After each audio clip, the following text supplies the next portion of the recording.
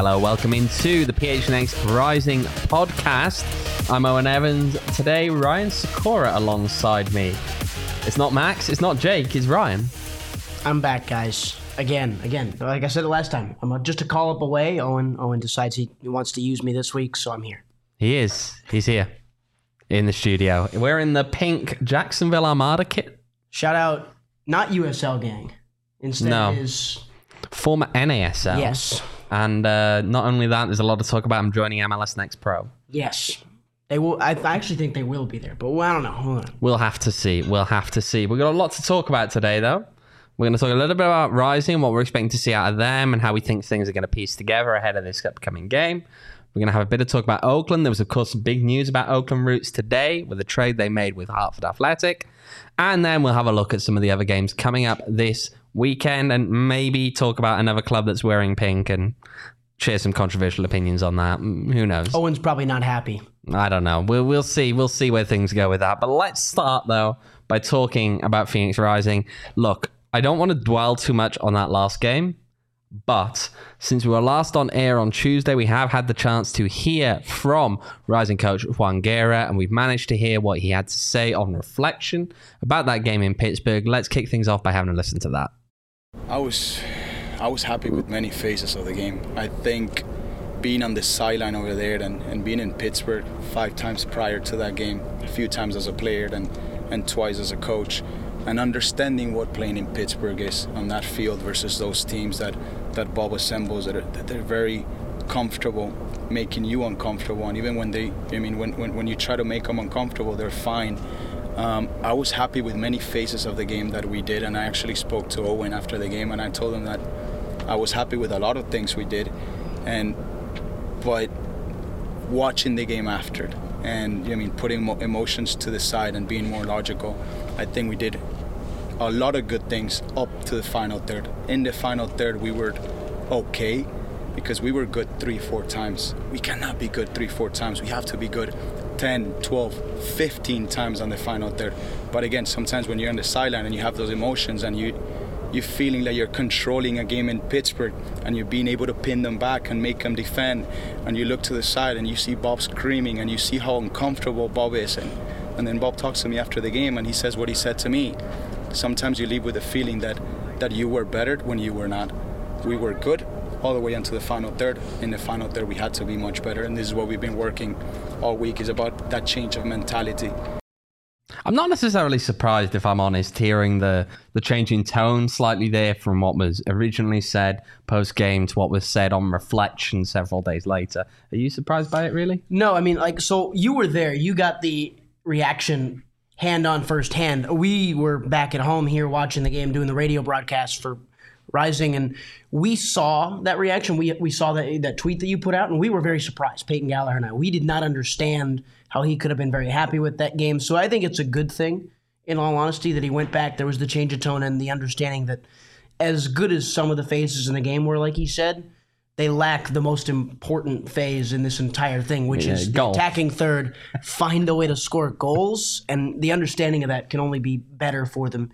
He doesn't want to be complacent. I think he showed that. It's something that just keeps coming up, though, doesn't it? The final third is always... It feels like it's the topic we say every week. Every week. Now, I will say here, we've actually got a few things in. D. Gully, much better take, far less delusional, he says in response to the one thing. Very Rick answer, Michael says. Not sure if he's talking about the revised one or the original one. I didn't think that the revised one necessarily was.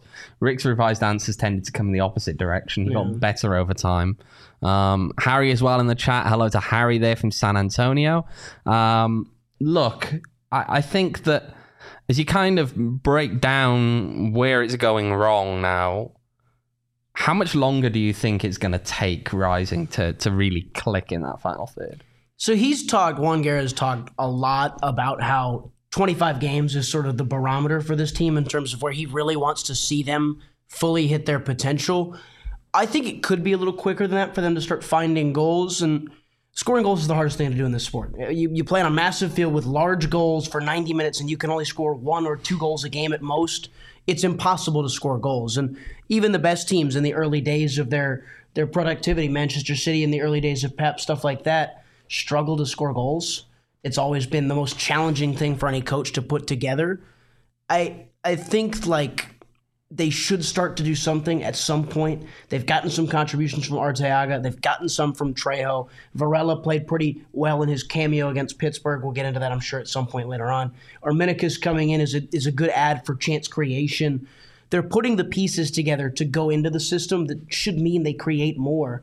So I don't think they're too far away, but at the same time, that's what's crazy about this sport is you can be not too far away, but at the same time be acres and miles and a billion pieces of places away. Yeah, I mean, Armenakis, that's the question, really. As we talk about Armenakis, we talk about Panos, what are we expecting him to bring in here, really, to this team? Chance creation. And that was what he said. That was what he was very, very high on himself. He thought he was brought in to create chances, to do the work. He felt like he was going to have a more advanced role in this Rising system. He talked about how at Loudoun, he was very defensive, not necessarily in terms of he was a defender, but he was dropping into deeper pockets in the field. He expects very much to be further up in this Rising setup where his chance creation numbers, which are already pretty high in terms of where they rank in the USL this year, his expected assists, big chances created, stuff like that, he expects it to be even greater in a tighter packed team and in a system that's a little more rigid than his role was in Loudoun. But his job is to create the chances for the Trejos, the Arteagas, even the Varelas, and in some ways, I guess, Eddie Manjoma as well. But those are the guys. Those are the guys that are going to benefit from Arminicus' entry into the team because he's just a pure creator. He's a number 10. When he gets on the ball, he's looking to feed you in and find a way to get you a goal. Yeah, he's definitely that kind of a player. I mean, you've seen him with Loudoun where he was creating chances, not necessarily chances that turned into anything all the time, but again, that's with a Loudoun United side that you'd say, broadly speaking, is not as strong as Phoenix Rising. And so you'd like to think. You'd like to think. I mean, the question now becomes then, what are we going to see this weekend? What are we going to see in terms of just how are they going to come out and line up? You're looking at things, I mean, we've said all along, right? You can't now have Arteaga, Trejo, Fede, Panos out there. The question is, who's he likely going to drop? I'm intrigued what the chat think about that one. Who's going to make way? How are things going to balance out? Of course, Carlos Harvey as well. We've even seen him playing a more advanced role in some of these games. Yeah. And so if you add him into the mixer again, yes, he can play fit deeper down. But it's just not... There's just so much competition now. And especially even when Emi Cuejo comes back, which he's still only in half training at the moment, but he's started to make that kind of progress back towards integration back into the squad. And the hope is that maybe it's next week. I mean, we've heard that a few times, so take it with a little bit of pinch of salt, but I'm sure it's only a few weeks ago now if he's back in half training. And it's a good problem to have. I mean, like when you've got all this different talent, you've got to find a way to obviously piece it together. I think at times we've seen Varela be the short end of the stick on that, not getting as many minutes as the Trejos and the Arteagas of the world. And that has caused, I think it's, in all honesty, you're able to say a little bit of frustration within the player because that's expected when you're not playing and you've been brought in to do what Fede has been brought in to do here. But I think where you see the front three fit in is Arminicus is going to be in this team. He's an acquisition that's a chance creator. He fits perfectly into one of those two number 10 roles. Varela makes sense and always has in this other role, but he's been competing with Trejo. And Arteaga, who's the leading scorer on the team, he's taking chances here and there. He's doing all the dirty work, all the hard stuff that a striker needs to do. The curious one here is like you have two true number 10s that fit the roles they're asked to play perfectly. You have Trejo, who's somewhat of a tweener, can play out wide, can play as a 10, can play as a 9. It did play as a 9 for Vegas last year. And you have Arteaga, who's a 9. So when you have two true number 10s in your front three and you're trying to piece together how it is, those guys go there. Then your choice is Trejo or is it Arteaga? And I think the answer, in my eyes at least, would be pretty obvious. As much as Arteaga does for this team and works for this team and has scored this year, you play Danny Trejo as the 9. He's the best player in this team in one-on-one scenarios. You have an opportunity with that front three of Trejo, with Arminicus, with Varela to have a lot of dribblers, a lot of creators, a lot of versatility in the attacking third, some rotation.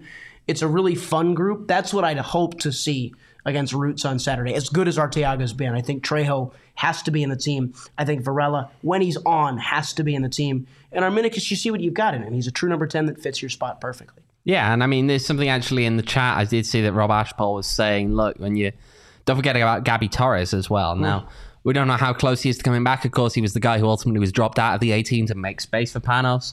Worth noting that was really because he's still kind of in that position at the moment in terms of just coming back from injury. He's not back to full fitness. And so they decided, well, of all the people to drop, it'll end up being him. But yeah, I mean, you add him into the mix. You've got him, you've got Uzo, you've got Manjoma as options out wide, of course, in addition to even your Darnell Kings and those kind of players as well. And you're giving yourselves a lot of options, especially in terms of pace, in terms of creativity out wide. That if you've got that kind of creativity in the middle of the park as well, then hopefully things start to click. Hopefully. You have, and it's hard to say because this league is so varied and the talent dispersion is so high, but insane, I think, is the word you're looking for. This league is insane. It's stupid, but there is so much talent in this Rising team. If you put together a fully fit Phoenix squad, I don't think it's far-fetched to say they're the most talented roster in USL. Rios Novos played U20 for the US and Argentina and played MLS minutes, and Lambert, Juan Guerra called him the best center back in the division in the midweek. You've got Fuenmayor, who's played in MLS, has made an Open Cup run. Crutzen, who's been new to the league, new to America, but has stepped in perfectly. He's a great passer of the ball. Harvey Zambrano are a great pivot. That attacking front three we just talked about. And then for my money, it'd be Uzo and Manjoma on the left. You have a lot of talent, and it's a good problem to have when you've got that much talent. And then you've got Quaisho and Gabby and Babacar Jai and Darnell King, your captain, on the bench, and even still Arteaga on the bench. And it's just a lot of really, really good, strong, talented players. Eventually, when you've got that much talent, the winning, in my eyes at least, watching how development and teams are built together, when you've got that many guys, winning's going to come at some point. It is. You're getting some love in the chat there, actually, Ryan, with Harry saying that he loves the Armada kit. A step up from Max before adding at the end in the kit game. Yeah, I mean, hey. It could have just been a step up from Max. He had to just hedge it there a little bit. I'm not going to make as many queasy jokes as Max. And queasy? Yes, queasy, not cheesy. I was expecting cheesy. Not he says cheesy, queasy. They are not the best for the stomach. Well, I'll tell you what, we'll give a shout out as well to the third member of our team here, producer Shane, who... Shane, I believe you found some rare footage of Panos Lamanakis. It's unseen. I found it online, actually. So, Panos the Wonder Child. Will he be Panos the Wonder Child? You'd hope. That's why you brought him in. I think he's got enough to where I'd say yes. I mean, the image speaks for itself. The image speaks for itself. Well, we'll have to see. But if you're looking for miracles, I hear you can take that Circle K gas card that they were handing out at the last home game down to Circle K. You get 10 cents off a gallon there, which those gas prices starting to come back down as well. So, you combine that with that 10 cent, knock on wood, hopefully continues in that direction. But yeah, if you've got that continue to go down, you got those 10 cent gas cards valid through August. Yeah. Head on down to Circle K. You can also there pick up a Polar Pop. Remember, text PHNX to 31310. You're going to buy one, get one free offer on a 32-ounce Polar Pop. So make sure to get yourself nice and hydrated as the summer comes in. Head to circlek.com/store-locator. That's circlek.com/store-locator to find Circle K's near you. Meanwhile, I hear you can pick up beer at Circle K, but you can also pick it up at the 8th Street pub well, you for guys 4 can. Peaks. I can't. He can't, unfortunately. He is not old enough, which the disclaimer for that is coming at the end of this one. So don't worry. You don't need to get too ahead of yourself there. But yes, we had a great time out there when we went. Now, it feels so long ago, the World Cup, doesn't it? But we had a great time out there. And you can still have a great time if you head on down there. Great beers. You can, of course, pick them up as well from your local stores. I mean, we don't have any out at the moment, but, normally I'm very partial to a WOW. Unfortunately, Max, prior to his departure, did not do a good job of stacking up that fridge.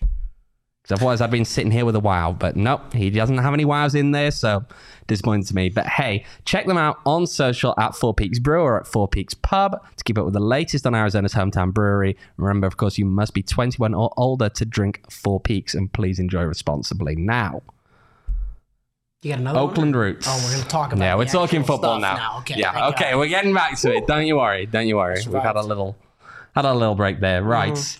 Oakland Roots. We'll start, I think, with the main part here, which is there was some breaking news today, actually, with Oakland Roots, and there was a trade. They made a trade with Hartford, sending Edgardo Rito over to Hartford. Oakland getting Yesiel Cedeno in return, as well as an undisclosed fee. So, when you look at that in that kind of perspective, who do you think is the winner out of this trade? It's tricky to tell because Hartford are a team that are towards the bottom of the table in the East. They're looking for star power. Edgardo Rito certainly is that. He's a guy who's probably a top 10, 15 guy in USL. Oakland so much so tried to ship him off to MLS teams. They didn't get any bites. He wants a top 3 salary in this league. Oakland don't have the financial Not in the funding slightest. at all to pay for that. And that's out of utter respect for Oakland, what they've been able to do with their roster this year. They just don't have the ability to do that. Hartford makes sense in their 3-4-3 for him to go there, him to fit in. I don't know what they do with Antoine Openo now, who's been one of their best players on the right side this year. Rito slots in perfectly into that wingback role. Cedeno for Oakland, plus a little bit of cash, that's always important, fits perfectly, guys. He's a 10 in a team that doesn't have a lot of 10s. They use Lindo Mfeka. He's really one of their only true 10s out there. He slots in perfectly. They have cover at the right wingback role in their 3-4-3. They play the same formation as Juan Guerra does because that was where Juan was before. It's a little different, a little more defensive than what Rising play it as, but they still have a lot of similarities. But Cedeno slides right into a position of need, and they have cover at the right back spot with Brian Tomakas, who's been playing there. They do, but he's not necessarily the same level as He's Rito. not Rito going forward, nor is he probably Rito if Rito tried to defend, but Tomakas was playing as the right-sided fullback this season. Rito was playing as a number 10. Mm-hmm. He just wasn't a true number 10. So you're offloading a guy that you were playing out of position, who was playing... And yet you've got a guy who scored in Rito as many goals this season in just a handful of games as he did the entirety of last He's played well out of position, but he is playing out of position, and that's why Cedeno, to me, makes sense to bring him in. And I believe he doesn't fill an international spot either, which is another important factor. That is. He's got a green card. He does not occupy an international spot. I will say that comment there on him wanting a top 3 USL kind of salary, that one coming via Jonathan Como of Roots Blog, good guy up there in Oakland. I'm just intrigued looking at it. I think you're right. It fits in something that realistically, when you're looking at this from Oakland's perspective, yes, that's a bigger need for them. However, I do think, look, it's not that Cedeno is not a good player. I just think he's quite young. He's perhaps a good one for the future as well. But I don't know if that's quite the win now kind of move. That's the key thing here. I mean, it's a very, from Oakland's perspective to me, it's a guy who can definitely contribute to this team, but it feels very much like it's budget-driven, kind of knowing that, look, you want to get something for Rito now while you still can. Because come the end of the year, if he's looking for a contract that's that big, Oakland just aren't going to pay it, and you're going to get nothing for it. And in some ways, it'd be hard for me to believe Hartford would as well. So, like, I wonder if you asked me, Rito goes on the market, let's say a week ago, because he didn't play the last match. He wasn't featured. So this has probably been something right, and the while. question marks were coming out at that point. I know that I had someone came up to me in Pittsburgh and said, "Oh, and do you have any idea where Rito's going?" Because they just yanked him out of this matchday squad. So I think it's been in the works for about a week, right? They probably shopped him off. I mean, if they shopped him off to MLS clubs, who knows how many other USL clubs they were like, "Hey, do you want this wingback? Do you want Rito?" I'm not sure Cedeno and money would have been their first choice. They probably would have liked to get a better number 10 at this current junction than Yesiel Cedeno. But Cedeno's not an awful alternative. It's someone you'd take, I think, comfortably. I think Hartford win the trade for me because they get a win-now player. They get an asset that can help them, that fits their system as they try and climb up the table. But which is interesting because Hartford aren't really a team in a win-now kind of position right now, are they? It's a weird one. That's why I say, like, hey, I'm sure there were other teams out there that they. But they're currently bottom of the East. I don't know. I think that there were certainly other teams out there in the USL that they were like, hey, do you want this guy? And they didn't get the bites, or they didn't get the bites that they wanted. They took the best deal they could get, which was Yesiel Cedeno, and they were hoping for something better from a bigger team. I'm sure Rito, when he found out he was trying to not get out, because he just wanted the money, but I'm trying to say if he wasn't going to get the money there, he was trying to go find a contender. I'm not sure he imagined he'd end up in Hartford, Connecticut. No, I mean, I've been to Hartford covering Rising last year. Bit dim. I'm not sure I'd want to move there. I'm going to be honest. Bit dim. It could be much better. There are some. This league is a league of contrasts, is it not? You know, there's some very, very nice cities, and there's some places that you're like, not the fun away days, really. But let's look at the rest of Oakland, though, and look at. I think a guy like Darius Formella. I think he's coming into his own this year. He's having a pretty good season. He's fit in, I think, a little more this year with the way that Noah Delgado plays in this 3-4-3. Yeah. It's a little more direct. It's a little more in your face. It's a little less technical passing triangles that you see from Juan Guerra. And Formula, while he can do the Juan Guerra stuff, he is this run at you, try and find a way to make you make a mistake type of player. He's aggressive. And he's benefited, as well as Johnny Rodriguez, from this idea of being a little more direct. You talk about Johnny Rodriguez. Juan talked about this weekend, or this in the midweek on Wednesday. He kind of just, when you give him some space outside the box, he's going to shoot. Like, he's that kind of direct player. And Formula is much of the same in some ways. So they're a lot more direct. They're a lot more functional rather than stylistic, which is what Rising are. They're the stylistic team out of these 3-4-3s. Noah Delgado took what Juan Guerra had last year, where they were trying to build this same style of play. He said, we're going to tweak it a little bit. They back into drop 4 sometimes with Tamakas, and we'll play 4-4-2 in moments, but they try and attack in this 3-4-3, and they are very in your face. They try and press you at moments, but long balls, every time Blanchette, the keeper, gets the ball, it's long, it's dumped. They try and find a way to get it up to Rodriguez and Formula as quick as possible, and those two guys have benefited more than anybody else because of it. Absolutely, and I think, look, when we spoke about this in midweek, it kind of came up with Juan, and it was like, yeah, they've built on that project. I think that's the key thing here. It's not like they had Juan left and they completely went back to the drawing board about how they were going to do things. They've evolved what they had there. They've smart. Whereas I think what we've seen in the transition here in Phoenix from Rick Schantz to the way that Juan wants to play is a much more abrupt kind of transition away from one style of play towards another. And that comes with its issues. I mean, we've seen those issues this season. It's required a huge amount of turnover in terms of the playing staff. It's caused some problems in terms of adjusting to quite how they're going to deal with that in the final third. When you evolve slightly more, maybe it's not that difficult. You don't face those same kind of problems. There's a lot more consistency in there. You know what? We're touching on that. We're touching on that transition between Juan up in Oakland to Noah Delgado. Of course, when Juan left Oakland, that caused some controversy up there. It was not the most friendly of departures necessarily. And I did get the chance to ask Juan about that. It's the first time that he's going to be coming up against his former club on the touchline, because, of course, he wasn't able to be on the touchline the last time these two sides met. So I asked him if he thought there was going to be any of that ill will might still be around going into this game. Here's what he said. I don't know. I really don't know. I don't know how's their feeling over there. I have not been in contact with some of those 5 or 6 guys that made those decisions on the higher part of the organization.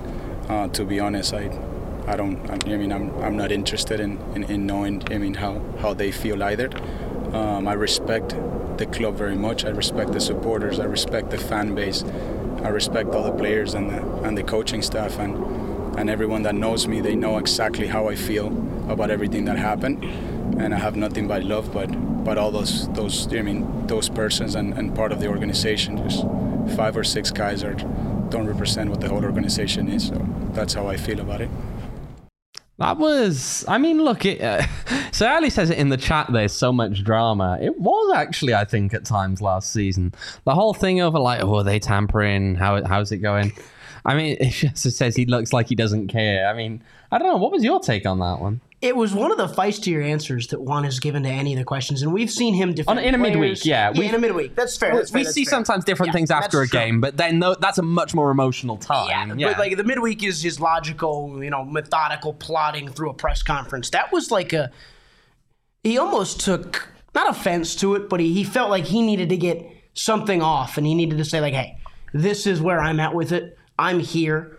Some people are still there, and I don't really have much care for that. And I think that was kind of mattered. And I think you could feel the edge to this week out of that. And that'll be something that I think matters to the players. It'll probably be something that carries over into the team talk pregame, because there's a couple of former Oakland guys in that Rising team. Fuenmayor And why am I? Jose Andres Hernandez. Jose Andres Hernandez. There we are. That was a The local boy, yeah. Yes, and you can feel that testiness on a Wednesday. I'm sure it'll carry on over to Saturday before the game. You're going to feel an edge to this team, I'd imagine. And it's a lot of reasons because of that kind of answer, is because there is this idea. And it's the first game ever with Oakland and Rising, because he didn't coach the game when Rising went up to San Francisco Bay either, because he was suspended on He the was red card. suspended. So He picked up a red card just before. He wasn't too happy about picking up the red card in the game before, but he did miss that game. Then he had to watch from up in the owner's suite when they played down here. So yeah, it's the first time he's been the head coach when these two sides have met. Yeah. So we'll see. I think you're right. I think there will be some degree of an edge to the game, but I think it's going to be tempered slightly, because I think, as he even says there, it's harder because he's got a point to prove almost. Well, maybe not a point to prove, but he's got an edge about it with him and his relationship maybe with certain individuals. But for the most part, I'm not sure those individuals are players and coaches. Yeah. Yeah. It's front office guys that it's the suits that won. It was clearly a little bit displeased with. Yeah. It's an interesting one. Look, I'm intrigued as well. We mentioned it about the fact that we got Aleph Fuenmayor, we've got Jose Andres Hernandez, who both now are coming up against their former club, potentially. What kind of an edge do you think that adds for them, coming up against a former team, coming up against, players that you've played with up there, coaching staff that you played for? Yeah, I mean, and Jose Donaciano on the other side, he probably won't feature. I think he's been dealing with a little bit of an injury over the last couple of weeks. If there's any Jose stands out there, I'm one of them. Please join. I thought he was great. I thought he was great at times. I thought he was good enough to stay. But as a side note, when you have a guy like Fuenmayor, who is someone who is a very clear starter on this team, he adds to something. I think there's an edge on the field of, you have guys, you know what you're doing. You have a chance to understand, hey, what are the runs that Formula and Johnny Rodriguez are going to try and make? You can direct those out, especially for a guy like Fuenmayor, who's at the heart of the defense when he's fit. He's the captain back there. As much as the armband is won by Lambert or somebody else, he's the director of traffic. He's the traffic cop trying to figure out where everybody's going, and that's a guy that's a valued asset. He's a very intelligent player. He understands what the other team has, and I think there's an understanding of these runs, and even if Oakland have tweaked a little bit under Noah Delgado, you understand a little bit of the thought process, maybe a little bit better than anybody else on the pitch that's not in a Roots uniform. I think that's the first time that I heard a player described as a traffic cop. It's a different kind of description right there. Expert analysis. There you go. D. Gully in the chat saying Oakland will have an edge. Juan build on them. They'll be motivated. I don't know. See, to me, that was true last year. I thought that was true when they came in against... they came into Wild Horse Pass. I think they did, and that's why you saw the celebrations. You saw all of that in Phoenix last year when they won. I mean, there's also some other comments in there about how Gabby posting pictures of him back at training. We said he's back. He's back in training. He's training mostly as normal now. Yeah. It's just that he's still that, is he fully fit to go 90 minutes? Probably not at this point. That takes time. But that takes game time even to really progress yourself up to that point. Look, I think one more thing I think on Oakland before we start wrapping this part up. I'm intrigued because this is not Oakland, right, to be in the position that they're in at this stage of the season. Oakland don't do this. Oakland start the season atrociously. Oakland languish outside the playoff places. And that last 2 or 3 months, they just click. And everything goes right and they end up in 7th or 8th. And then they start winning playoff games. Is this sustainable for Oakland, or are they going to drop off? I mean, I think we haven't seen a full season yet from them. And I don't know. I think the difference with this Oakland team a third of the way through is that they have the grit. Like, they're not trying to play any pretty style of football. They're just trying to saying they're playing for results, and they're still playing with some substance. Like, they are. They're also not playing in Oakland this year. It's a good point as well. They don't have to deal with whatever that is. Yeah, there's not the constant transitions and the awkward field by there. They're playing up in CSU East Bay now, down in Hayward. I think so. I think you're right. And I think that's what matters for me. Is this is an Oakland team that's built on result. Grind it out, get a point, get 3 points, figure it out. I think they've been pretty good at that this year. And obviously, when you're 5th in the West, as talented as the West is, and you can maybe make the argument that Vegas is bottom in terms of the talent pool that they're and yet lost Rising lost to Yes, Vegas at home. this game. This league is insane. Vegas are the worst team talent-wise in the Western Conference. And then you have a stretch of New Mexico and RGV and Monterey Bay and Oakland where it's like these are the other 3 or 4 teams that should be in the bottom 4, the teams that don't make the playoffs. And out of all those teams, Oakland's the only one that's up in the top 5. It makes no sense, and it's a credit to what Noah Delgado has done stepping into the job and stepping up. Indeed, you're right. I'm going to toss it now. Score prediction. Putting you on the spot. Come on. They didn't tell me they were going to do this. We do it every time in the final. I think for me, I think Rising. I think Arminicus is a good ad. I think he gives them something that is a true number 10, which is something they've lacked. Because as much as Varela and Fede can be that role, he wants to be a little bit different. He wants to be a carrier, not a distributor. And I think Arminicus, while he can carry, his primary job, his primary role is to turn and play. I think he adds something there.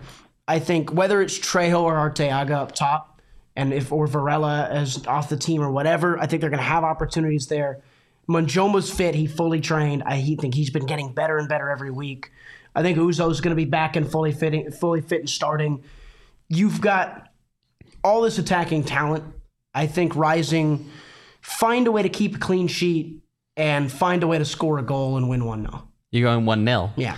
So the chat here, we got Thomas saying 2-0. D Gully with we better get 3 points. No predictions. Michael 2-1. I'm also going 2-1 here. I'm going to go Panos is going to score. Danny Trejo is going to score.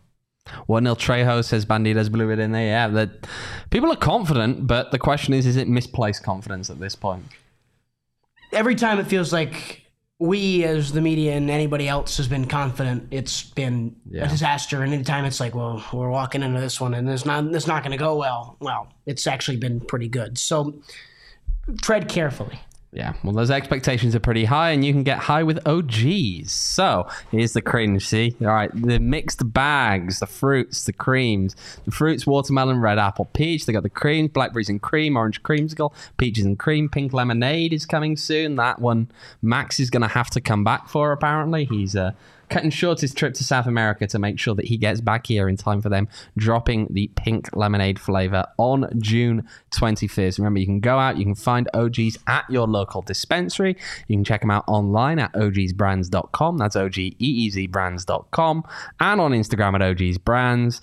You must be, of course, 21 years or older to purchase. Meanwhile, also a good place if you want to have some fun on an upcoming Tuesday at some point. I'm sure we'll have a Tuesday where we don't have a podcast. So we always head on down to Valley Taproom when that's the case. We go down there, get some good beer. They do have 4 peaks. They got about 30 taps on down there. So a lot of choice, big wine selection, light bar menu there. You can bring food from outside though.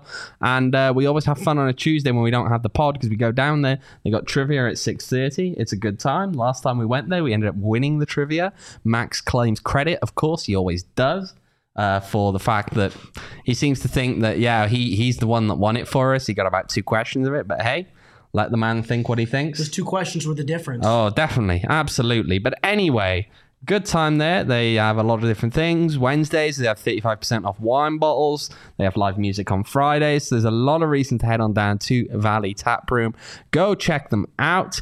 They also have a happy hour, noon till 6 during the weeks, which has money off of drafts and wine, and sometimes they get the karaoke going as well on the Saturdays, which I know that one of these days we will get Max out there for karaoke. Don't you worry, it's going to happen. We're going out there every day. He will definitely. We will have a Twitter poll at some point to determine what song Max is going to sing.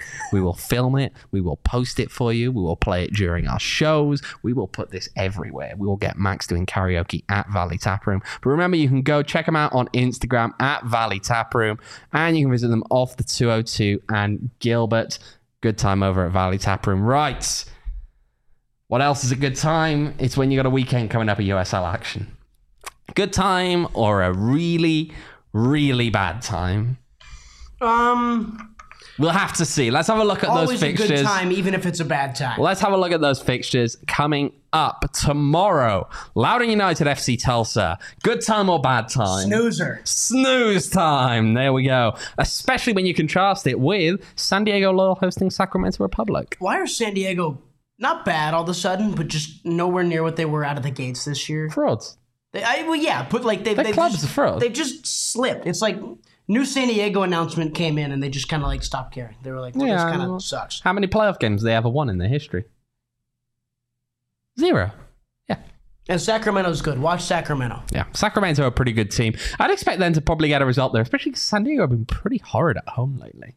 It's not been fun really to watch. falling apart for them. Meanwhile, in other games, Pittsburgh Riverhounds hosting Charleston Battery. That'll be an interesting one to me. Charleston, I think, is still slipping a bit, especially with the fact that they drew 0-0 in an admittedly heavily weather-affected game yesterday that didn't finish until after midnight on the East Coast. Shout out Detroit for finding a way to get it done again. Now, it's Detroit. They're very good defensively. They just don't score for the most part. And then when that's score, true. They don't score. And then when they score, they give up 2. Yeah. But looking at some of the other games, any others that particularly catch your eye from this weekend? The big one is Pittsburgh-Charleston because it's your top of the East team. Charleston have just kind of managed to hover around that upper echelon with Ben Pierman this year. It's been really impressive. And then you could argue on the road, day one, right now, that might be one of Rising's better results. Pittsburgh are second in the East. It's a 1 versus 2 out there. Yeah, it is, yeah. And Pittsburgh are hotter than any team. I think Pittsburgh, it's 10 straight unbeaten in all competitions before they lost to FC Cincinnati.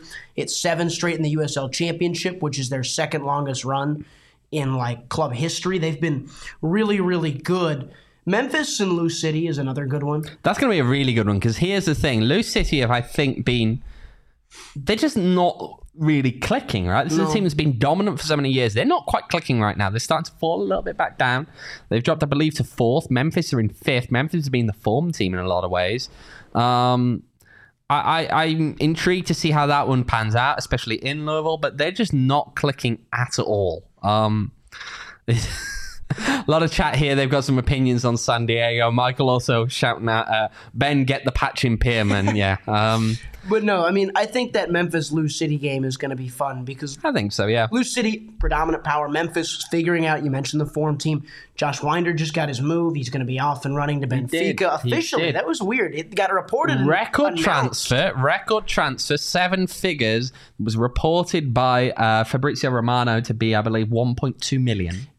Yeah, and it got reported like a month and a half ago, and then Winder, when he was at the U20 World Cup, went on Football Americas with Hercules Gomez, and Hercules Gomez asked him a question about the Benfica move, and Winder said, yeah, we'll see. Like, he was very coy about it, and people were like, well, is it actually happening? And then like 2 days later, it's like, well, yeah, it happened. Yeah. The other one's San Antonio, El Paso.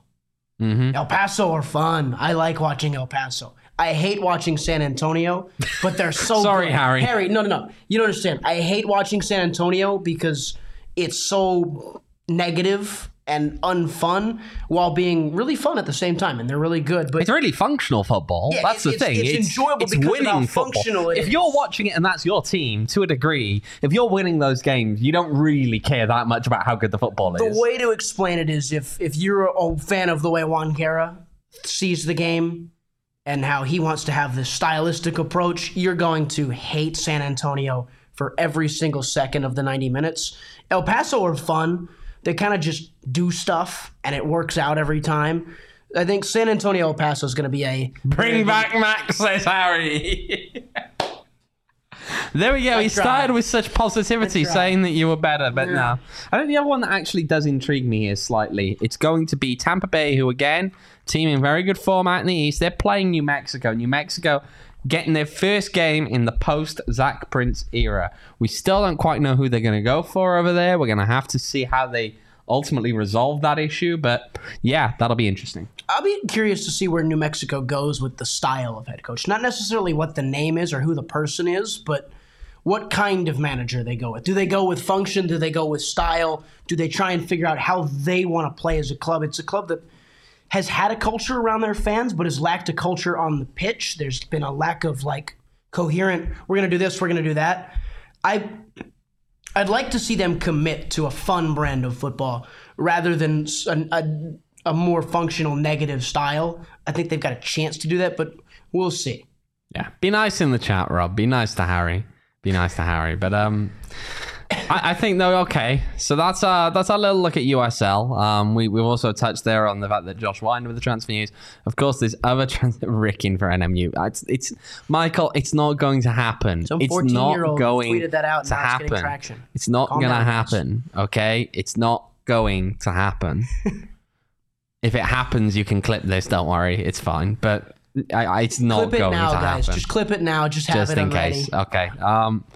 Rick to NMU, I need it, Thomas. Guys, it's okay. Just don't get your hopes up, okay? Just don't get your hopes up for it. How would that play in Phoenix if he did get it? They don't. I mean, Harry, you're right. They don't want him. So it's not going to happen. How would it play? I mean, no one here would care per se, because a they'd lot be of the happy. people who are like, yeah, I mean, it would really screw with their locker room over there. I mean, you have to consider that. You got Santi Murray, you got Greg Hurst over there. Are they guys who really want to be? Are they guys who really want to be playing for Rick Shantz again this year? New coach Santi gets Murray in hired. particular. I mean, They specifically bring in Rick as an assistant just to stare over Santi the entire form of the game. Immediately Santi Murray announces leaving. But okay, yeah, that's enough New Mexico talk for one day. I've got to deal with the fact that I might have to be going over there to Albuquerque shortly. So let's not keep talking about that club in the yellow. Other football news from the US. You know what I'm going to say. How big do you think it is? Lionel Messi signing for Inter Miami. Do you think it's particularly... Yeah, it's just Pink. small. Yeah, pink. I know, we hinted at that one earlier. What do you think about that? What do you think in terms of... Because to me, I think a lot of people are heralding it as though it's going to be this huge game changer for MLS and the game in the US. And I fear that... Well, I think people are over-egging it in a lot of ways. I think the other thing to me there, and this is probably where the issue is, right, is that... And I say this in... kind of, I'm not going to say that the Apple TV deal is a bad deal for the league. I don't think that's true necessarily. I like it. I think they got a lot of money involved, and from MLS's perspective, sometimes the cash in hand is better than the potential down the line. Okay, but I think that when you sign a guy like Messi, you want to trot him out. You want to show off your stars. And here's what's happening. You're not going to be able to show him off easily on TV, because all those games are on Apple TV. They're on a bespoke streaming service within that, okay? So they're ultimately being aired by... you've got to pay specifically to watch MLS. So it's a steep point initially to get people on board. Yeah. They're not just tuning in because it's on something else that they have that they already watch. Yeah. So I don't think you get that boost. I think not gonna you get a the- you're not boost gonna in- I think you do get a boost in terms of people going after the Apple Plus, but I get what in what you're saying. You don't. Yeah, I think it's limited more. That's the thing more. It's more... People think it's revolutionary, and it's not going to be in that sense. The other one then is that you want to trot him out and have people see him in public. But you see now that the ticketing landscape in the US is so broken, right? That no, and it's true. In most places around the world, you can't actively scalp in the way that they do here by doing these transactions. And Ticketmaster only is pushing these at this I point. saw somebody tweet out when the move got announced, right? Like, Messi, I just went to Paris and saw Messi for $100. I'm not going to go pay 6 times that to watch him play in Red Bull Arena. No. Like, nobody is. And that's fine. Harry, here's the thing. It's the international growth that Messi brings. How many people were subscribed to beIN Sports to watch Ligue 1? How many people? Genuinely. People who are obsessed with following Messi are going to watch Messi. They're not necessarily going to transition. I don't think the international growth is that huge. I also think that, again, and this is the problem, actually, overseas...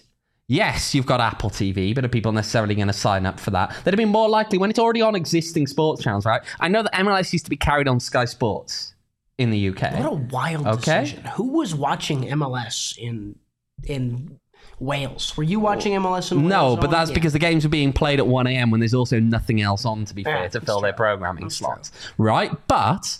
You'd be able to, if you've probably got those channels already in other countries, and you're watching it that way. Whereas it's an investment. To me, the people overseas that are going to invest in it are going to be hardcore Messi fans who aren't going to develop into MLS fans.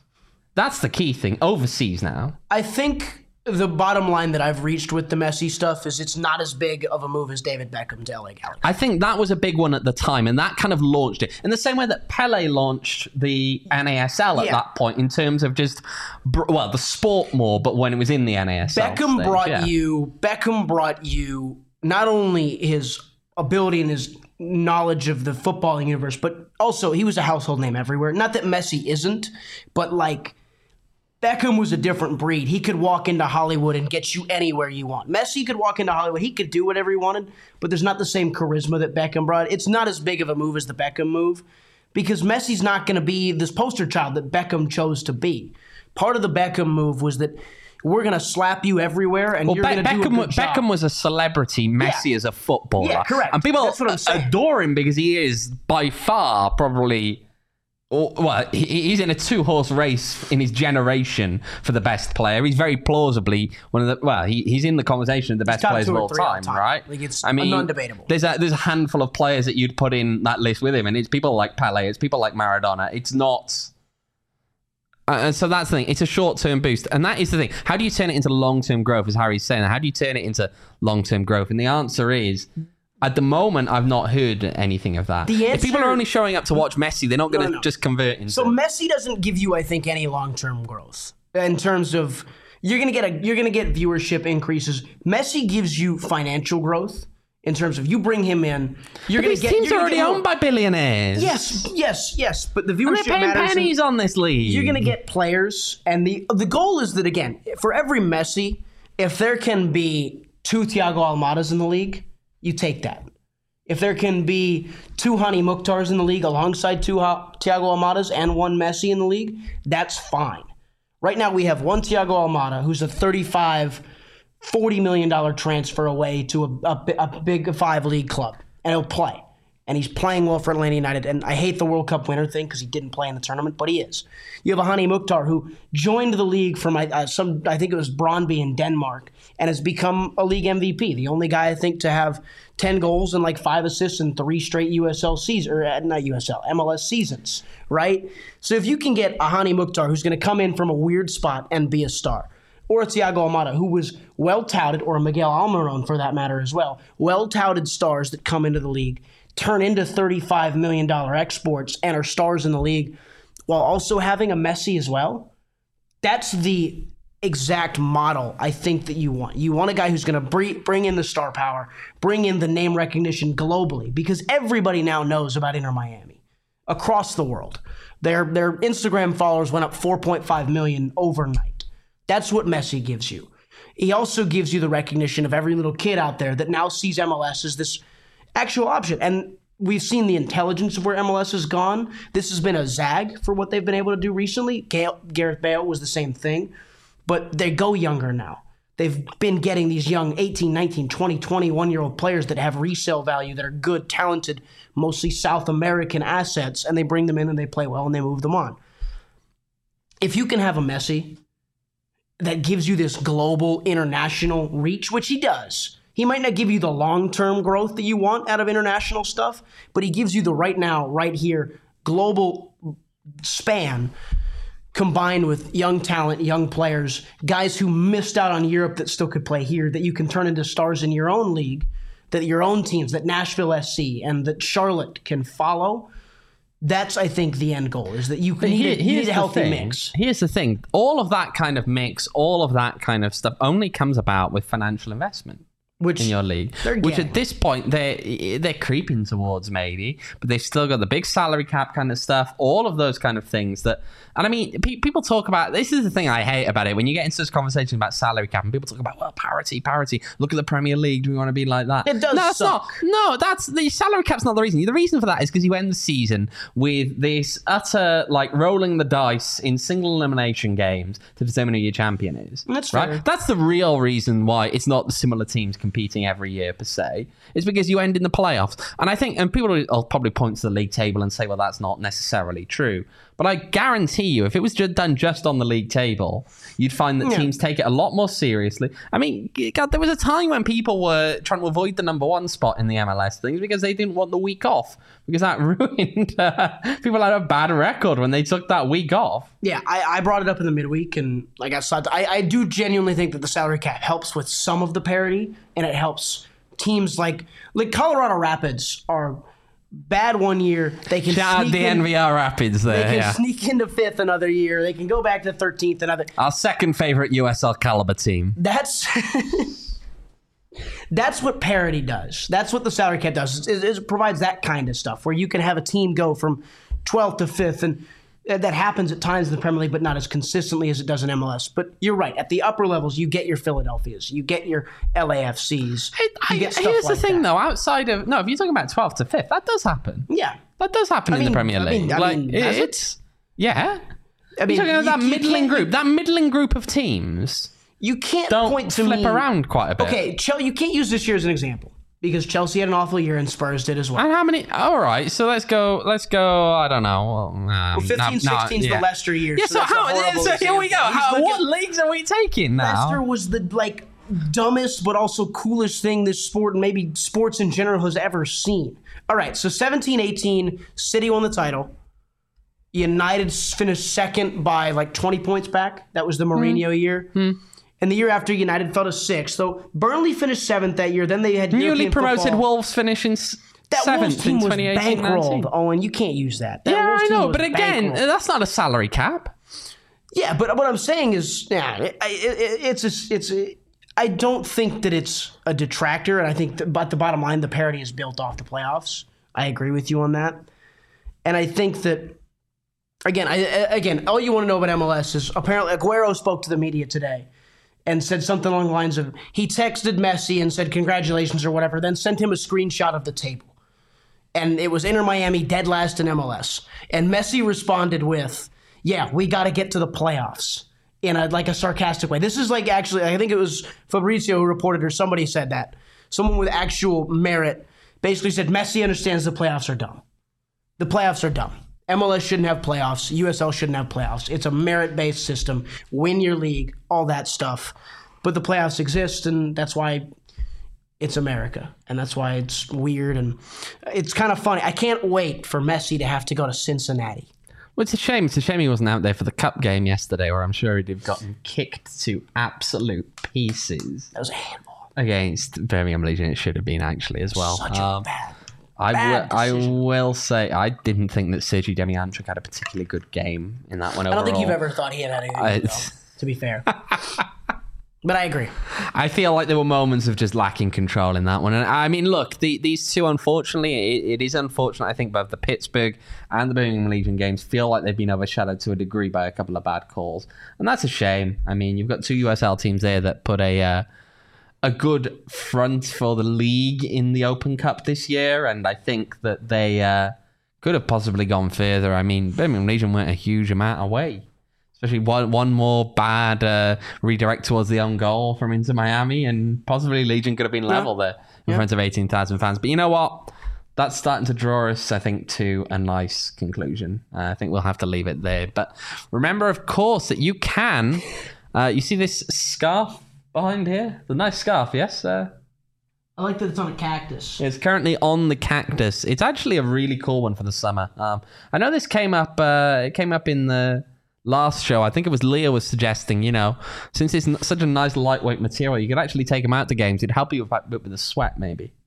Like it's like a towel? Yeah, you could do. You could do. While repping your favorite podcast. The Armada used to give out like a towel, like a scarf every game if you were like the first 500 people there, and they were, because it's Florida and it's humid and it's always hot in the summer. They're all like that thin material. Mm-hmm. Got like 1 billion of them. They're great. Yeah, well, you can get your own one. Go to the PHNX Locker at phnxlocker.com. You can find that there. You can find T-shirts. We got all kinds of things. Not just Rising, of course, but all of our other beats. We got a load of Suns T-shirts on there. D-backs. D-backs doing pretty well at the moment. You can go rep the D-backs. You got the Suns with a new head coach. So does PHNX Bets have merch? That's a no. That's a no, Shake. I've been trying for so long, man. We need to get on that. I've been trying for so long. People don't. It's something about they wouldn't buy a T-shirt with your face on it. Come on. I don't know. Would you buy a t-shirt with Shane's face on it? Shane's about to interject now if you don't. It'd be a lie if you said no. Well, rumor has it that if Rising can somehow manage to win the league, Max is getting a tattoo that will also feature his cartoon face on it. So, hey, we'll have to see. We'll have to see. Adman will get an Adman tattoo. But you remember, if you want to grab yourself one of those scarves, you want to grab a t-shirt, head on over to the PHNX Locker at phnxlocker.com. Right. That's about it from us here. Remember, you can catch the PHNX Rising pregame show that'll air live, not live as recorded, on Arizona's Family Sports and Entertainment Network, Channel 44 over the air and 13 on Cox. We got a one-on-one interview there with Rising's new midfielder Panos Amanakis, which you're only going to find on that show. And of course, remember to tune in for the post-game show, where we'll probably have Jake Anderson joining for that one. He's going to be chilling up in the press box, so we'll yank him across, and he'll take part in that one. And we'll have to discuss then how that game goes against Oakland. But you know what? Until then, good night.